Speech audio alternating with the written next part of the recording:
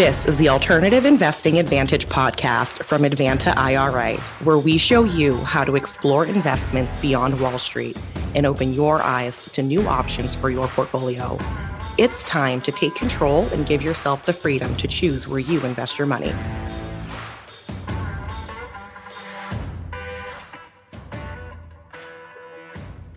Hi, and welcome to another edition of the Alternative Investing Advantage podcast. My name is Alex Perney, and today we will be diving into the updates that were just put out on the Secure Act 2.0. So you don't want to miss this. It's going to be a lot of great information for those of you that want to understand how this is going to affect retirement planning and all the big pertinent changes that made. So make sure you stick around for that.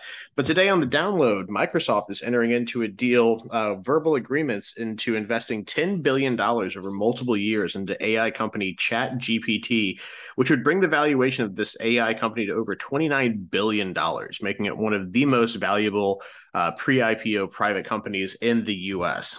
This could potentially position ChatGPT for one of the largest IPOs in modern history. So for those of you that are looking to invest into fledgling companies that are just making their debut on the New York Stock Exchange, this could definitely be one to watch out for. The news of what ChatGPT is doing is very exciting with regards to its AI implications and just, how well it works. If you haven't played around with it, if they open up another round of beta, I would highly encourage you to do so. It is to say it is interesting and frightening, all kind of rolled into one, is probably the best way to describe it, of just asking it to do a new and interesting thing. So if you haven't heard of ChatGPT or OpenAI, I would highly encourage you to do some research on it.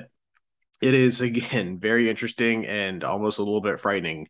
If anyone remembers Skynet from Terminator, I'm not going to say it's that, but definitely is one of those things where the machines are learning. So take a look at that. Could be some very interesting investment opportunities if they do decide to go public with this large multi-year investment deal from tech giant Microsoft. Coinbase has announced Tuesday that it is planning to lay off almost 18% of its workforce, or almost 1,200 people, ahead of the worsening outlook in the crypto market in general.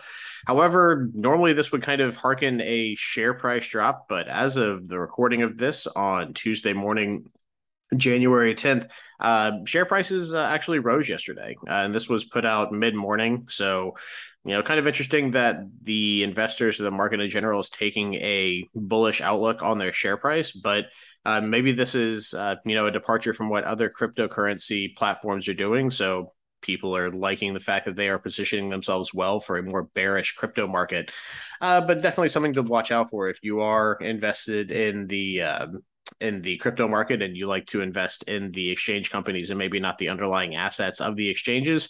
Definitely something to look out for. So, we'll see how exactly this company weathers the worsening turmoil that is coming. And I do believe that it's going to get worse before it gets better for the crypto market in the coming years. Out of the energy sector, Japan's biggest oil refinery, ENEOS, I really hope I'm pronouncing that right, is taking steps to position itself ahead of a declining fossil fuel demand industry by closing 10 of its oil refineries in Japan, which is absolutely wild. I would think that many oil refineries closing is not something that any company would do lightly. So to see that it is in the pipeline to happen, no pun intended, is definitely interesting. ENEOS expects fuel consumption and fossil fuel usage in Japan to drop by almost 50% by 2040. So in the next 17 years, they anticipate a half demand for fossil fuels in Japan, which, I'll be honest, I don't exactly see the path forward for that. But I mean, these people are smarter than me. So if they're seeing a decline in that and they want to shut down operations as large as oil refineries to the tune of 10 of them, well, one would hope that, again, people smarter than me or anyone else are making those decisions and might actually be an inclination of where the market is heading. So for those of you that are looking a little bit down the road on the futures of the fossil fuel production and fossil fuel energy sector, this could be an interesting kind of canary in the coal mine to watch and to see what exactly happens and if this company is actually right. Beijing announced on Monday that a massive plan is being implemented to shore up its domestic chip manufacturing for silicon-based microprocessors. This comes on the past 2 years of many of the world's nations and largest companies divesting their production capabilities from the areas of places like Taiwan and Southeast Asia and China due to the issues that were happening with supply chains during COVID and other geopolitical issues.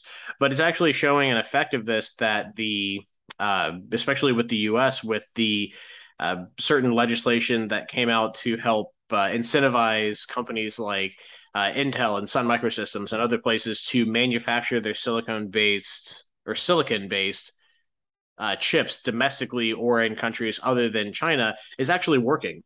This is probably a good thing, considering we were so beholden to this one country for production, and we saw things like auto manufacturers not being able to put computers in their cars during COVID, which helped lead to supply shortages and the huge run up in pricing for everything from cars to consumer electronics over the past few years. So definitely interesting to see that the Chinese government is actually taking steps to try to shore up this production capability and not see this industry kind of get just demolished like it has been, or not get demolished any further than what it has been over the past few years with the divestment of so many different people from manufacturing silicon-based microprocessors in their country. With that said, this has been the download.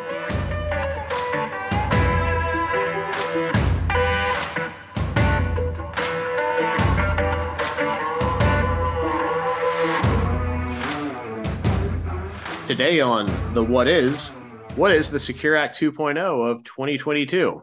Now, we're going to be talking about this in detail, but I figure kind of a preface to this would be good with a little bit more of a specific definition of what exactly this is. The Secure Act 2.0 of 2022 is a law designating substantially improved retirement savings options such as 401ks and 403bs.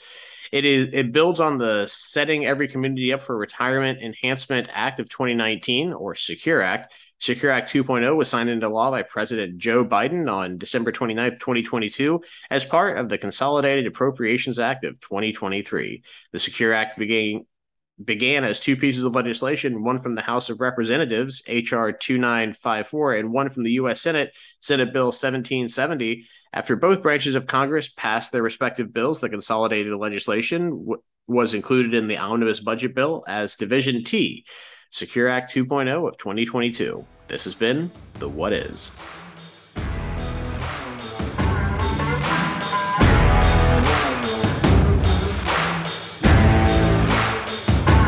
So today, we got a new big piece of tax legislation that we're going to be covering, dubbed the Secure Act 2.0.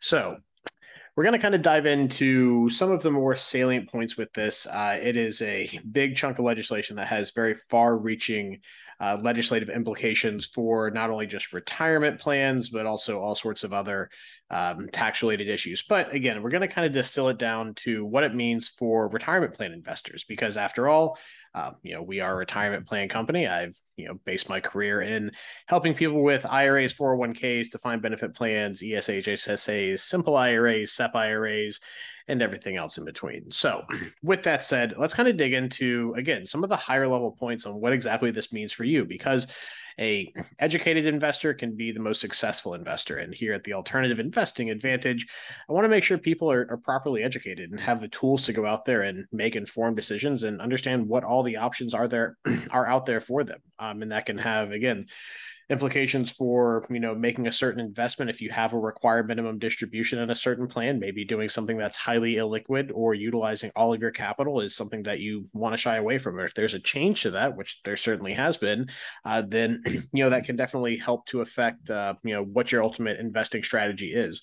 So let's kind of look back at, why is this called the Secure Act 2.0? Well, the large block of tax reform legislation that came out during the Trump administration was the Secure Act. It had a lot of changes to a myriad of different things with regards to personal finance, retirement plan savings, and we won't go into all of that. But I did a webinar. I did actually 2 webinars back on the Secure Act when that came out, and it really kind of goes to show just how impactful that was, that they kind of wanted to build on this. Now, this bill, I would like to stay very apolitical, did have pretty good support from both sides of the aisle. And I think, at least from looking at it, the intention for a lot of this stuff was pretty good.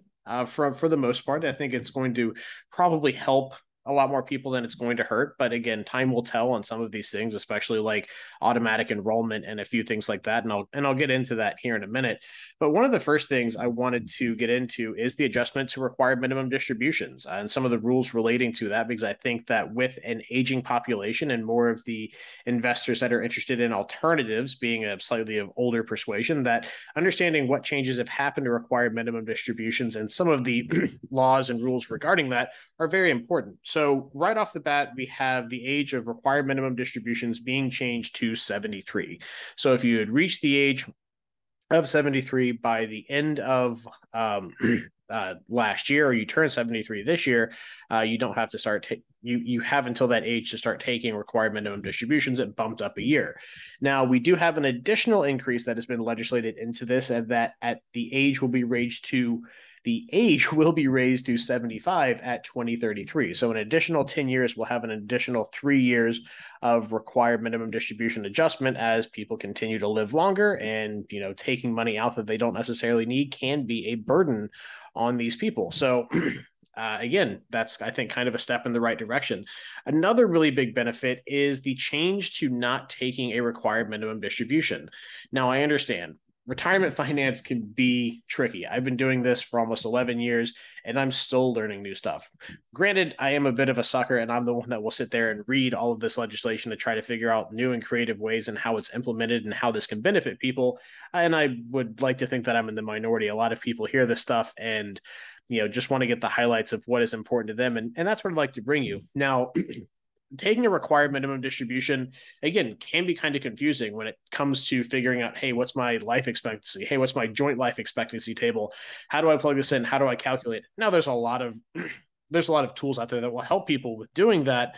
But again, retirement finance and tax legislation is something that not a lot of people are super well versed in, and it can be easy to make a mistake. And something this bill has done in a few different ways has tried to help people when there are mistakes made. Running afoul of the IRS is not something a lot of people want to do. And if you fail to take a required minimum distribution, the penalty, maybe for lack of a better term, was rather egregious when it came to what type of penalty the IRS would slap on you for not taking a required minimum distribution. Now, before I get into the change, let's talk about what it was currently. If you fail to take a required minimum distribution, let's say you had a required minimum distribution from your pre-tax retirement plans that totaled $50,000, right? That's a pretty sizable one. But I want to go to illustrate. If you fail to take that required minimum distribution, you would be required to do so, and also distributions from any years that you subsequently missed. The penalty, now this is just a check you have to write to Uncle Sam for failing to take one previously, was 50%. I said that right. 50% penalty. So if you had to take a $50,000 distribution from your retirement plans, you would have to stroke a check to Uncle Sam for $25,000, and you still have to pay tax on the whole 50.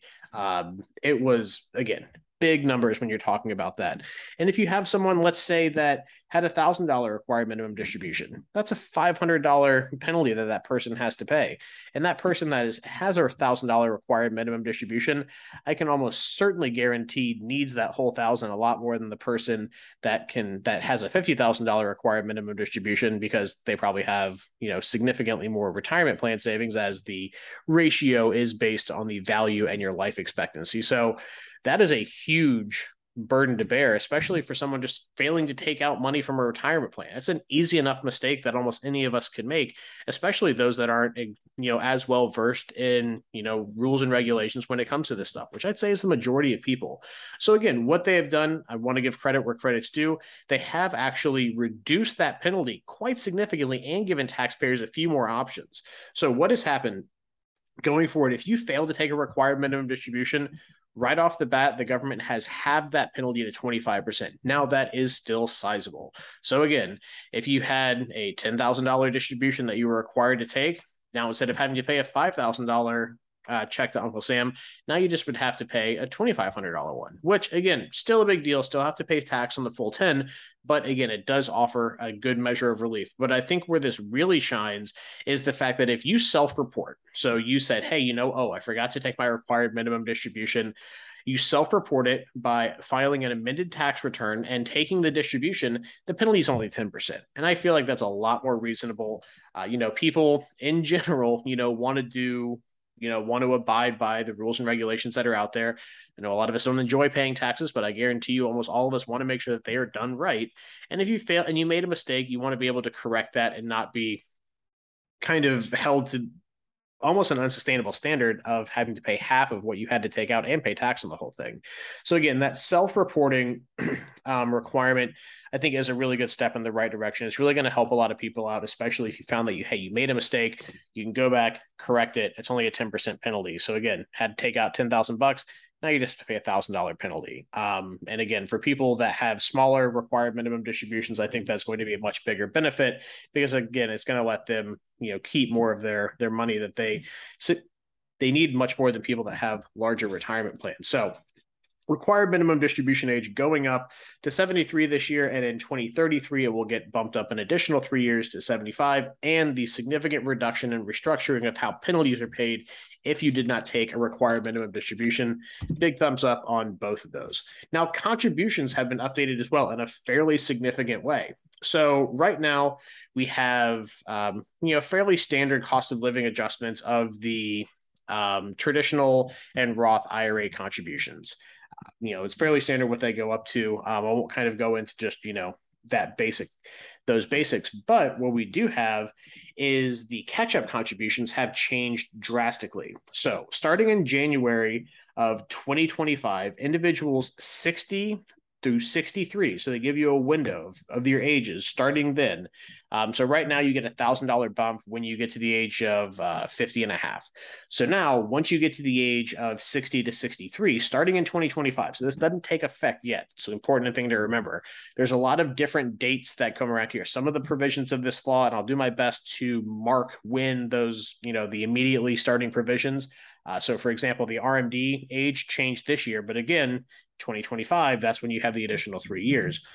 And 2025 is a kind of a common one in here. There will be some stuff that starts in 2023, and again, I'll explain that. But with regards to contribution catch-up contributions being updated, this is a big one, and it offers a lot of flexibility and some interesting things for people that are higher wage earners too, because I think that tax law in general should probably try to benefit the most people. Granted, the people that probably need the most relief are going to be your lower wage earners. So let's call it households that make less than $75,000 a year as a householder. Again, that $75,000 as a household, here in Florida is a fairly good household income. Transplant that to San Francisco, that's probably well below the poverty line. So again, using this kind of as generic numbers, but again, giving people additional ability to save, I think, is always going to be of best benefit. But it should be to as most people as possible. So not just the median or the lower income, but also there should be some benefit to everyone as well. Just because you're wealthy doesn't mean I think that you should, get, penalized per se from that, but it should be an equitable distribution of, tax benefits to all. And I think this next part really kind of illustrates that. So you have the catch-up contribution being in place to, again, try to help people who, earlier in life, you're probably making less money. You don't have as much ability to save, but the time that you need money is when you probably need the retirement savings, is when you're closer to retirement, and trying to get some of these great tax advantages can be tough. So that's why they had given the $1,000 bump of the catch-up contribution to Roth and traditional IRAs. Well, they're further expanding on it with this. So starting in January 1 of 2025, individuals 60 to 63 will be able to make catch-up contributions of up to $10,000 per year additionally to their IRAs. Now, it's a big number. So that's an additional $30,000 per person, or $60,000 per married joint filing household into a retirement plan, which is absolutely fantastic for people, again, that are trying to get a little bit of a head start on their retirement, want to get some funds in there that can grow tax advantage, either tax exempt with the Roth IRA or tax deferred with a traditional IRA. But the interesting thing that they did here was to try to make sure that they're not offering just a 60, a 10,000 or $20,000 per year per household tax deduction to wealthier individuals. Is that if you make over $145,000 per year, you have to make that contribution, interestingly enough, directly into a Roth account, which I think is kind of a cool aspect of this, honestly, is that you have higher wage earners that want to be able to contribute to after-tax plans that otherwise weren't able to do so. Now we're being offered the ability to have to go that route, which I've always been a big proponent of the fact that Roth IRAs will typically make the government more money at a present value than they ever would potentially get with a traditional IRA. As all the contributions to a Roth IRA are going to be non-deductible, means that the government gets to generate more revenue on a present value basis than they would if they're just giving, perpetual tax deductions and tax deferment for these other types of accounts. When people are living longer and longer and longer, there's much less ability to kind of capture the revenue from the taxes on that income, as opposed to just saying, hey, front load your taxes now, don't pay any tax on the back end. I think helps to start generate more revenue. And I think that clearer heads are prevailing on this sentiment and actually looking at the math and how it works by doing this. So starting in 2025, individuals 60 to 63 are able to make the catch-up contributions at a much higher rate of $10,000 per person or $20,000 per household. That can be Roth or traditional, or you can commingle that as some here, some there, unless you make over $145,000 in the year preceding that, in which case it has to be made after tax, which again is a benefit to people that are higher wage earners, and the fact that they were precluded from being able to directly make a Roth IRA contribution in the past, and now they're being given the green light with this catch-up contribution to make a fairly sizable one, especially when you compound that into how much those households can actually put in there. So again, the catch-up contribution changes, I think, are going to be a really big benefit to people because one of the biggest issues with IRAs is just kind of that low contribution limit.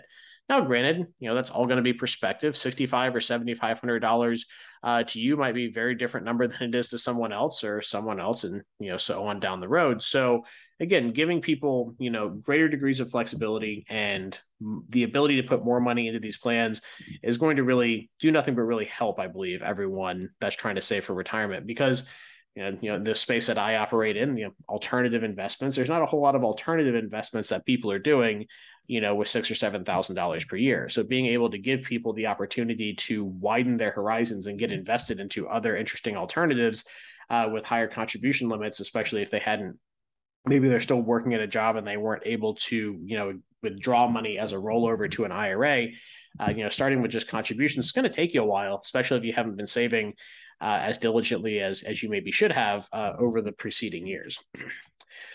Now, moving on into 401ks, and there's going to be kind of a little bit of a jump around with the 401ks. So let's start with kind of the big headline that is getting a lot of attention, and I think rightfully so, but there is kind of two sides to this coin. And I'll kind of explain what I think about that, is that they have expanded the automatic enrollment for retirement plans.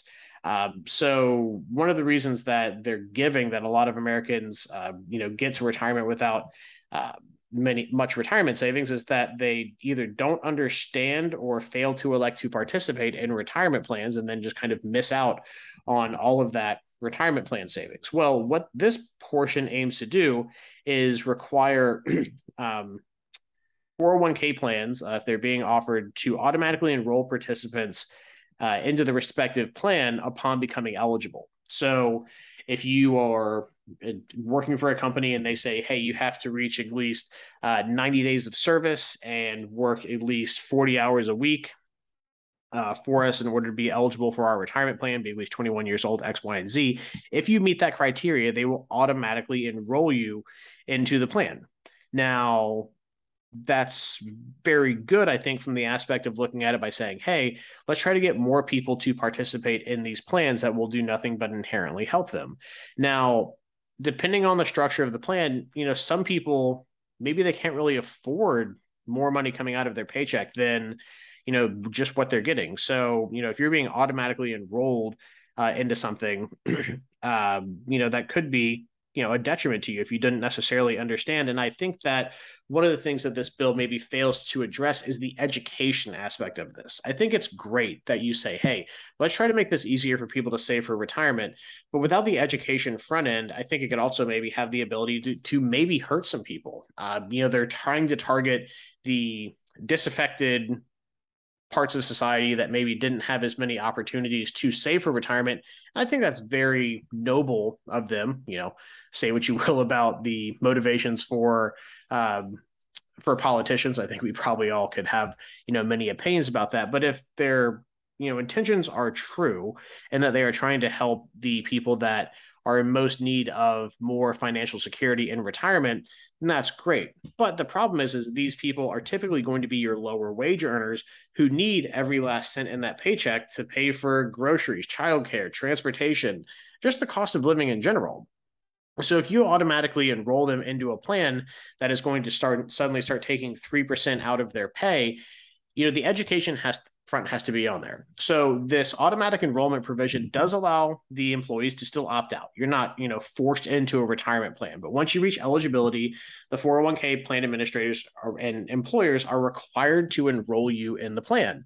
And it can start as low as 3% deferral into the plan and can go up to 10%. So, if they're enrolling you at 3% of your compensation as a deferral to that plan, and someone doesn't notice, granted, you should be paying attention and shouldn't do, or again, two completely different avenues here, but you should be looking at what your take home pay is. If you notice that it went down, then, you hopefully would be getting some type of educational material or something notifying that you've been enrolled into this retirement plan. If you want to opt out, that's great. But the problem is that because there's kind of a higher barrier to entry to understanding employer-sponsored retirement plans, I mean, the practice of ERISA law is a whole subset of law. There's lawyers that specialize in just doing law for retirement plans. I mean, it is a crazy, convoluted, and deep area of study. And I think that the expectation that an employer and, a mid-level manager that's, managing Jamie at the checkout register of telling them, hey, you're enrolled in this 401k plan now that you're eligible, when they come and ask, hey, why is there 3% less on my paycheck? Being able to make sure that they understand and explain to this person saying, hey, you are able to opt out of this, instead of just saying, oh, you work here now, it's the law, we have to enroll you. I just really hope that the education part of this to the general public and the push for people to understand that you can opt out of this if you need to really needs to be there. Because if Jamie, is, at the end of the day has $100 left in flexible spending that they have after they pay for rent, groceries, gas, phone bill and everything like that, and all of a sudden they now have 3% less in their pay taking home, if they need to adjust that down or, can't really afford to participate in the plan, I just hope that the education aspect of that is there, because I think that does have the ability to, again, have a negative impact if you have someone that doesn't fully understand it and say, hey, this is just policy, it's law, without informing someone that there is a ability to opt out of it. I would just hope that kind of goes hand in hand and does kind of help out with that. But automatic enrollment, I think, will probably be a net positive for helping people to better save for retirement, just as Social Security is. That's kind of the original, auto enrollment retirement plan. Say what you want to about it. Again, I'll try to stay middle of the road, but you are automatically enrolled when every paycheck you pay out Social Security. The idea is that it is something that is just done and expected, and then you get to reap that benefit in retirement by getting the subsidized getting that stipend back from Social Security to help you in retirement. When you're probably going to be on a fixed income. So having an additional automatic enrollment retirement plan, again, I think will be a net positive. But the education aspect, I think, is something that's really important there. And I just, again, would hope that is going to play out. So we have, again, some getting farther into the 401k, kind of the employer sponsored plan thing. There have been, again, some other changes as well. 401ks for sole proprietors and single member LLCs had a really big beneficial update that clarified something that I have had a huge issue in my entire career. So to kind of back up, when you have a 401k, you have two different parts of contributions. You have the elective deferral, which going back to talking about Jamie, the checkout register, you have the portion of that you defer out of your compensation, then you have the match that goes into the plan as well. So for the self-employed individual or the owner-operated business, it works out a little bit differently. So you can defer a portion of your compensation to the plan, and then you also have that non-elective portion, call it the match, that the employer can make as well. Now, if you're a self-employed individual or sole proprietor, generally you just say, hey, whatever my total revenues were at the end of last year, if you're a sole proprietor, is, what your pay was. And it can be really difficult at the end of the year to make that elective deferral because the regulation on the timing for making that elective deferral to the plan, so the part of your salary or your compensation that you defer, for those of you that are listening, if you just kind of go in, you tell HR, say, hey, I want to contribute 10% of my pay to the plan. That's what I'm talking about here, is that compensation deferral to the plan. Well, it's really hard for a self-employed individual to kind of know what they made and how much they can actually contribute till the end of the year. If your take-home pay is basically the revenues of a business, the business doesn't know exactly how much money they made, starting January 1. They don't just get a statement saying, hey, here's exactly what it is. They got to do their taxes, figure out all their expenses, make sure they close out any accounts receivable or payable, make sure they get all that income that's being shown on the previous year. And that's why business filing deadline is different from the personal filing deadline of April 15th or the next following business day.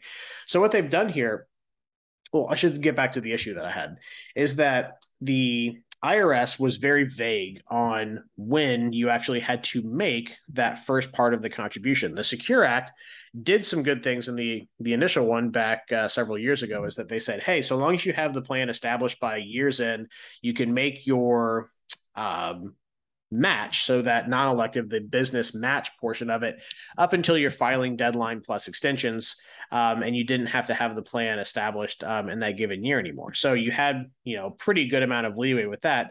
But the problem was that if you wanted to make a deferral of compensation, you still have to have the plan open in the preceding year. But what they said is that you have to make the contribution by a reasonable amount of time from the time that payroll was ended.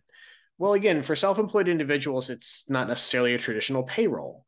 So I would always tell clients, look, there's kind of a vague area on this. They say best practice is within 30 days of the last payroll. If you can try to make that contribution by January 31st, I think a month is a reasonable amount of time. That'd be great. But it's still kind of a burdensome thing to tell a self-employed individual or single member LLC, a sole proprietor, is that they have to do it by this certain deadline when they just don't know how much money they made and what all their take home pay is going to look like. So a really big benefit I think that this plan is really going to have a almost 100% positive impact on is that they say if you're a sole proprietor, a single member LLC, you have the ability, so long as that the plan was established within the calendar year, so January 1 to December 31, you have to make a contribution. But for example, so long as you establish that plan by 12/31, adopt the plan, you have up until your filing deadline to make both parts of that contribution, which I think is, again, very beneficial to people. Self-employed individuals have enough headache by being self-employed to not also have a very vague statement from the IRS telling them when they have to make a certain contribution to their retirement plan by. So this clears things up. It gives good clarity and direction to those self-employed individuals. And again, I am really happy that this happened, because one of the worst things I think in finance that we deal in so many definitive black and whites, here's the regulation, here's the interpretation. When we have something that is important as the date of a contribution to keep something like your retirement plan in compliance, and the best answer I can give to a client is, well, in general, my thought on the best practices, because the IRS's legislation is vague, that doesn't help anyone. So I think this change, again, will be very good for people, gives people more breathing room that are self-employed, those single member LLCs, those sole proprietors, those contract workers, gives them a good degree of breathing room to say, look, it's the end of the year. I don't have to rush and figure everything out after the holidays. I have some breathing room. So I think that's a really good move in the right direction. And Again, yes. So long as the plan is established by 12/31, you have up until your filing deadline to make both sides of the contribution, and that has been clarified here um, with this part of the 401k updates. Another interesting aspect of 401ks that differed from IRAs was the treatment of Roth 401ks. So quick background. So a Roth IRA is an after-tax contribution plan, meaning that you pay your taxes, you put money in, and it grows completely tax exempt. But one of the tax planning strategies that the Roth IRAs have is the fact that they don't have to take a required minimum distribution, which is a big benefit to people. Not having to take a required minimum distribution is a reason that, I think maybe not a good chunk of people, but certainly some choose to go the Roth IRA route, is they just would not like to have to take money out of the plan. Obviously, they don't want to pay taxes on the revenues generated by that plan, but not having to take a required minimum distribution is a pretty nice thing about a Roth IRA. Well, Roth 401ks, for whatever weird reasoning of the tax code up until now, you had to take a required minimum distribution from an after-tax portion of a Roth 401k, which, again, one of those things with the IRS and tax code that I just never understood. But big benefit now, as of January 1 of this year. Again, if you had a 401k last year that had Roth in it, you do have to take an RMD of that. So essentially the RMDs that are going to be coming out in, that you have to calculate in 2023 going into 2024. In 2024, you will no longer have to take a required minimum distribution from a Roth 401k plan. Again, big thumbs up. I think, again, that falls in line. It simplifies things. If you have a Roth account, you don't have an RMD. Whereas before, it was kind of weird. Everything has an RMD, including Roth 401ks, except the Roth IRA. Again, those are those little nuances that people wouldn't look to think about. If I told most anyone out there, I would say if you polled 10 people or 100 people that had Roth IRAs and Roth 401ks and a mixture of all these other things, and I said, hey, which one do you have to take a required minimum distribution from? I would be shocked if fewer than 90 or 95 people realized that you had to take a Roth required minimum distribution. So again, things that simplify and make more uniform across the board regulations with regard to tax code, I think, are going to be nothing but benefit. And plus, we had clients that like to participate in Roth 401ks for a lot of different reasons, but a big benefit is the exclusion of UDFI taxes on debt leveraged real estate. I know I'm getting a little bit off the beaten path here, but utilizing 401ks is hugely beneficial for people investing into limited partnerships, for real estate acquisitions, anything that uses debt financing. 401ks are awesome. But if you're an older individual and you have illiquid assets, then, again, debt leveraged real estate, something that maybe doesn't allow you to have commensurate funds to make a required minimum distribution, rolling out to a Roth IRA is attractive for the RMD, exclusion, but you are then subject to UDFI taxes, again, on debt leveraged real estate. I know that's, again, a little bit more nuanced and maybe pointed towards a specific aspect, but that's one of the reasons I really like 401ks is some of the additional benefits they offer to the investor. And now that you have the protections of not having an RMD, I think it's going to open up a lot of avenues for people to get more creative with their investing, especially those people that are older, because the RMD can be a big hindrance, especially for people investing on alternative assets. Because how do you do your RMD if you have something highly illiquid? Do you, splice up the ownership? Is that even possible with the types of things that you're invested in? So these clarifications and more uniform approach to RMDs, big thumbs up. I think that's going to be a great help for a lot of people out there. So again, no more required minimum distributions on 401ks. Gets a big thumbs up for me. Now we're going to get into, let's call it, the slightly stranger stuff that I don't know how they're necessarily going to implement. I think there's definitely some benefit to this stuff. Again, not all of it is strange. I think some of it is really big thumbs up, but it's maybe not as big. It's not the things that are going to be getting as much press coverage. Some of them, and notably one on we'll get to it in a second. But I think notably some of this stuff, again, is call it the strange and unusual that got included in here. Again, some of it's great. Some of it, I don't know how it's going to work functionally. But first, they are kind of rewriting the books on SEP and simple IRAs.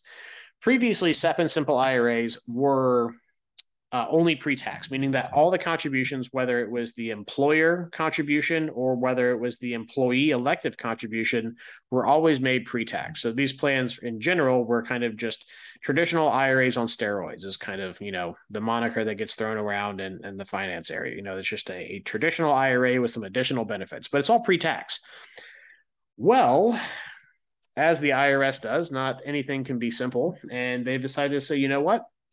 We're now going to allow the participations in these plans by the employer to be after tax, effectively creating Roth SEP IRAs and Roth simple IRAs.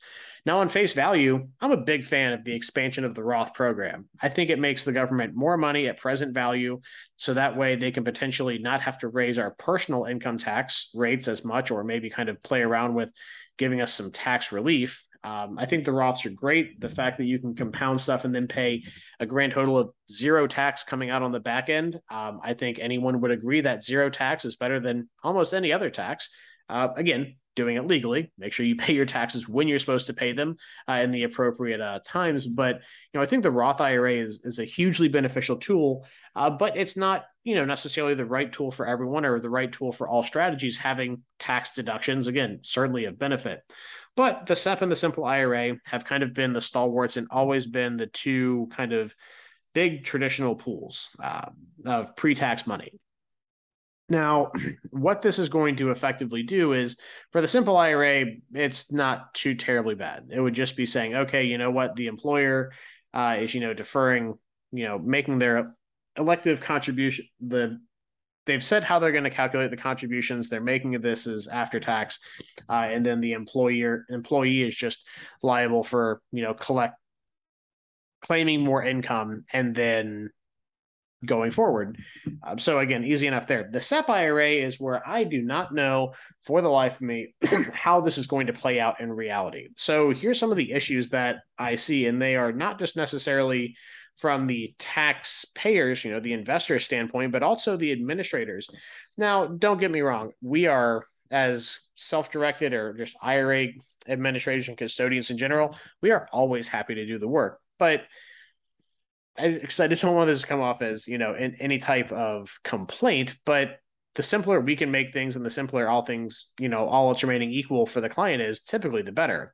So let's kind of play this out a little bit. So on face value, saying, hey, the employer contribution can be made after tax, great. We create larger amounts of contributions that can be made after tax to help people get more money in Roth IRAs, generally is a good thing. And I would agree with that.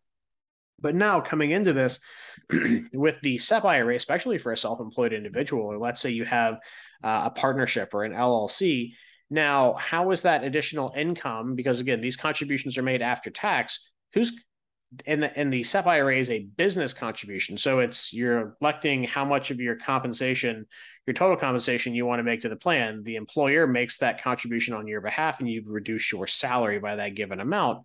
So how is that income going to be claimed then? It's a little wonky, but I'm sure we'll get some clarification on that. What this is going to do, I think, on the back end, that's going to really kind of complicate things, and solo 401k and 401k plans have been dealing with this for years, but now it's going to loop in a whole other block of people to this, is how do you do the accounting for mixing pre and post-tax funds? Well, you can certainly separate it, but a lot of people like to have the purchasing power of their entire accounts available to them, which again, I can understand. It's just kind of one of these things where it's going to be a kind of an administrative nightmare. So let me, play out a scenario a little bit for you and kind of help to show you exactly, what this looks like. So let's say a self-employed individual maintained a SEP for 4 years, contributing 25% of his $100,000 compensation to the plan. for those 4 years. Now he has $100,000 in that IRA of plan assets. Now, after this year, the client wishes to start blending his tax deductible and non-deductible contributions to the plan and decides to contribute 15 grand of pre-tax and $10,000 of after-tax contributions to the SEP. So still making his $25,000 contribution per year, but now he's splitting it up and commingling pre and post-tax funds to the plan. Now, going forward, if he wants to maintain this plan as one, then he would have to then in turn track the underlying basis of the earnings attributable to the pre-tax portion and the after-tax portion, and then also, how that basis tracks a long time with any additional contributions and net earnings attributable to the underlying pre-tax and post-tax pools, which, and if you've ever tried to do net earnings attributable to pre and post tax within a plan, especially a commingled or an omnibus plan, it's not exactly the easiest thing to do. It is not your basic first in, first out accounting principles. It can get a little complicated, and it gets more complicated the longer it goes on. Now, with that said, is the administrator going to have to bear that burden? Well, part of it. And one thing that I think is going to be a detriment to the client is that, hey, let's say the client doesn't want to have to deal with all this commingled pre and post tax funds. Well, what do? We'll just have two accounts, have the SEP Roth and the traditional Roth. But then you might start increasing the cost to the client to maintain two separate buckets of money within the plan. So the administration could get more complicated, and the administrative expense can also go up for this as well. Now, the downside to this is that the SEP IRA came out of its whole existence to try to simplify the simple plan. I know this is a lot of the uses of the word simple, but that was, kind of a history lesson on why that plan came about, to be the simplified employer pension. Now, I think adding additional features, while it does add complexity, is probably, again, going to be a net positive, but I like to dig into these things a little bit deeper and kind of make sure people, again, are going into things both feet forward, both eyes open, understand what you're getting into, understand what this is and is not, and again, be able to make the most informed decision. But I think this is going to be one to kind of wait and see just how much additional clarification the IRS is going to have to spit out in order for, this to kind of be better understood and, again, better utilized and implemented by the taxpayer. Because the last thing people want to do is start doing something and then kind of get in over their head. So again, these are just some things that I, being the nerd for this kind of stuff that I am, think about when someone says that. I kind of think about the back end of how inherently complicated this could potentially be. Roth SEP sound like a great idea. Face value, yes, but what goes into that, is anyone's guess. Kind of like it's like, hey, would you like a pool at your house? Yes. Well, you got to dig it up. You got to get permits. You got to get the plumbing installed. You want to go salt or chlorine. It's just one of those kind of scenarios where, on face value, yeah. Do you want to have the ability to have a big, huge Roth IRA in retirement? Yes. But getting there could inherently be a problem. Now, some other interesting things that came about. There's some stuff regarding participation in 401ks, while still paying student loans. So one thing that this is aiming to try to fix is that people that have student loans typically don't participate in a 401k. Therefore, they miss out on the employer match into that plan. So they have, this burdensome, thing on their back of having to pay student loans back while also not being able to save for retirement. This is a sword that cuts left, right, up, down, and center. So what they did here, and I think this is a really awesome thing, and again, how this is going to implement will be a little time will tell, is that if you are not participating in the deferral of your compensation to a retirement plan, but you do have student loans that you are actively paying, you can still enjoy the benefit of the employer match as to the amount. They'll clarify this of how much you'll be able to say that you can that you're paying, because with a 401k you say, hey, I'm deferring 10% of my compensation. If that's $300, and they're matching 4% of that contribution, then you would still get to enjoy that while still not putting, because previously you have to put money into the plan to participate and enjoy that contribution. Now they're saying if you're paying student loans, you can still participate in the plan, put no money in because you're paying the loans, but still enjoy the match from the employer into that plan. So I think that's going to be, again, real big benefit. Student loans were a nightmare when my wife and I had to pay them. Getting those off of our back was amazing, but there are so many people out there, and even people I still went to undergrad with, that are still paying those student loans back. So again, I think that that is going to be awesome to help people, again, pay the debt that they took on, but also still help to save for retirement, which is tough when it's going out as fast as it's coming in and you're not able to participate in that. I think that is a really, really good thing. Now, one thing that the original Secure Act did was it redefined the term for a full-time employee. Now, typically the gold standard was if you work over 1,000 hours in a year, you're considered an employee that is eligible to participate or you're considered a common law employee that is eligible to be offered a 401k plan. Now, there was a lot of pushback for many years because there were a lot of people that worked part-time, especially with regard to stay-at-home parents, stay-at-home mothers. They were, that maybe worked part-time but weren't able to ever save for retirement in a meaningful way because they didn't work 1,000 hours a year for a particular employer. So the Secure Act first one said that the eligibility requirement changed, still 1,000 hours per year, but if you worked 500 hours per year over a consecutive 3-year period, you also had to be considered eligible for a retirement plan if one was being offered. Again, that's good. Now, this has been further reduced to say instead of 3 years, it goes down to 2. Now, for people that are self-employed, this does have some big implications because if you have, maybe just a bookkeeper or someone that, doesn't work a whole lot, or maybe doesn't even want to participate, it increases the administrative costs to these plans because you do have to do certain type of plan testing and audits and things like that if you do have eligible employees. So it can, it can help to drive up the cost of administering a plan if you have these types of people that have done work for you. So again, I think this one's kind of a mixed bag depending on who you look at. The self-employed solo 401k or self-employed sole proprietor single member LLC, I think it might have the ability to drive up costs of the plan administration and maybe honestly hurt them a little bit more than it's going to help. Now, with small businesses or people that are working for larger businesses, doing small part-time work here and there, I think it's going to really help those people.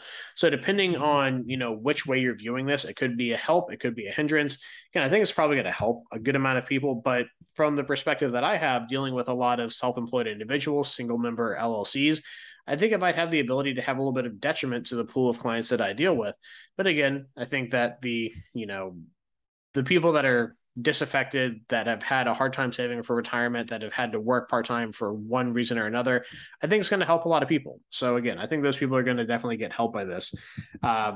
They have some other interesting things. So I don't want to make this too terribly long. I know it can get a little bit cumbersome to listen to me prattle on about all the interesting things that have been updated in our tax code. So one thing I think I thought was interesting reading through this is that they have emergency savings accounts that are coming in. Individuals can save from their own, or maybe they fail to do so. And according to the report by the Federal Reserve, almost half of Americans were struggle to cover an expense of $400. So what this does is that it creates built-in savings accounts into the retirement plan. So employers may automatically opt employees into these accounts at no more than 3% of their salary, and the portion of the account is capped at $2,500 or lower, set by the employer. So basically, it's again trying to make things easier for people to save money. I think that people are kind of in general, like, they understand well enough how to save money when they receive it. I don't think having the employer do like some type of like personal savings account for them is going to benefit people, especially with maybe the more strained relationship that the lower wage earners have with their employers in general. So this one, we'll see how that plays out. But I just thought it was interesting seeing emergency savings, retirement, and all these kind of things lumped into to one thing. I think it kind of is, again, a little bit of a kind of maybe a little bit too much on the automatic enrollment of things. One other one that I just a something that I saw that caught my eye was literally something that said retirement savings lost and found. This bill is going to create, under the Department of Labor, a network for people to be able to search for any retirement plan that they participated in that maybe they can't find. So let's say you had a few different employers over a few years, and it's been 10, 15 years, they've merged, been bought out, and you had 401ks, but how do you figure out where these things went when the company either went out of business or merged?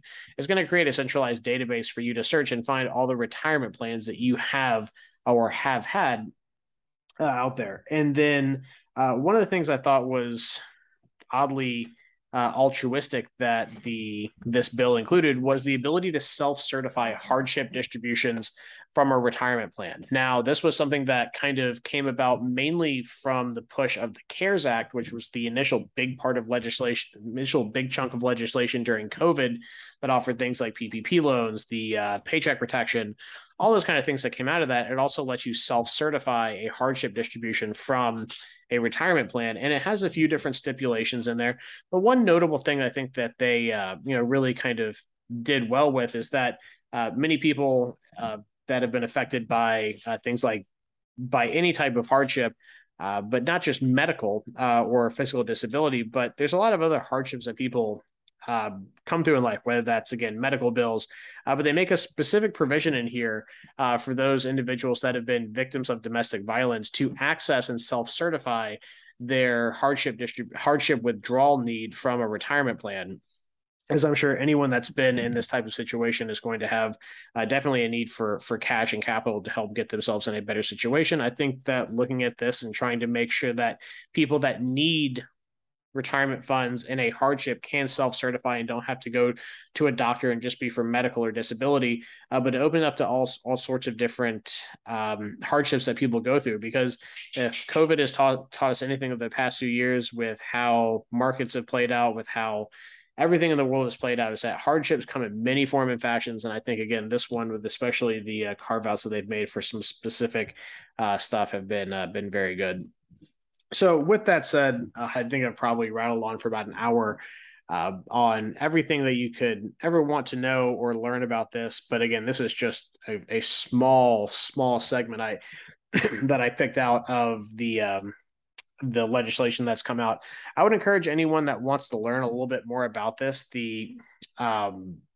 The government has put out a good summary, and we'll be putting that out on our blog. So if you'd like to kind of go through, it's about 19 pages of documents, but it kind of gives you a good reference for all this stuff. And again, a lot of this stuff, we don't know how it's going to play out. If you have questions about this stuff, I try to stay as up to date as I can on all this kind of information. So if you do want to reach out to us, feel free to reach out to me directly. I can be reached directly at 727-754-9954. If you have a question or reach out on our website, I am more than happy to answer any questions that people have on this stuff. I hope you found it interesting. I'm kind of a glutton for punishment, and I enjoy reading this stuff. So I hope you enjoyed this special edition of the Alternative Investing Advantage podcast. My name is Alex Perney. Thank you very much for being with us, and I hope you all have a great rest of your day. Thank you for tuning in to the Alternative Investing Advantage podcast. Tune in next week for more investing tips and strategies. Want to hear more episodes of the Alternative Investing Advantage? Search podcast at advantaira.com and subscribe.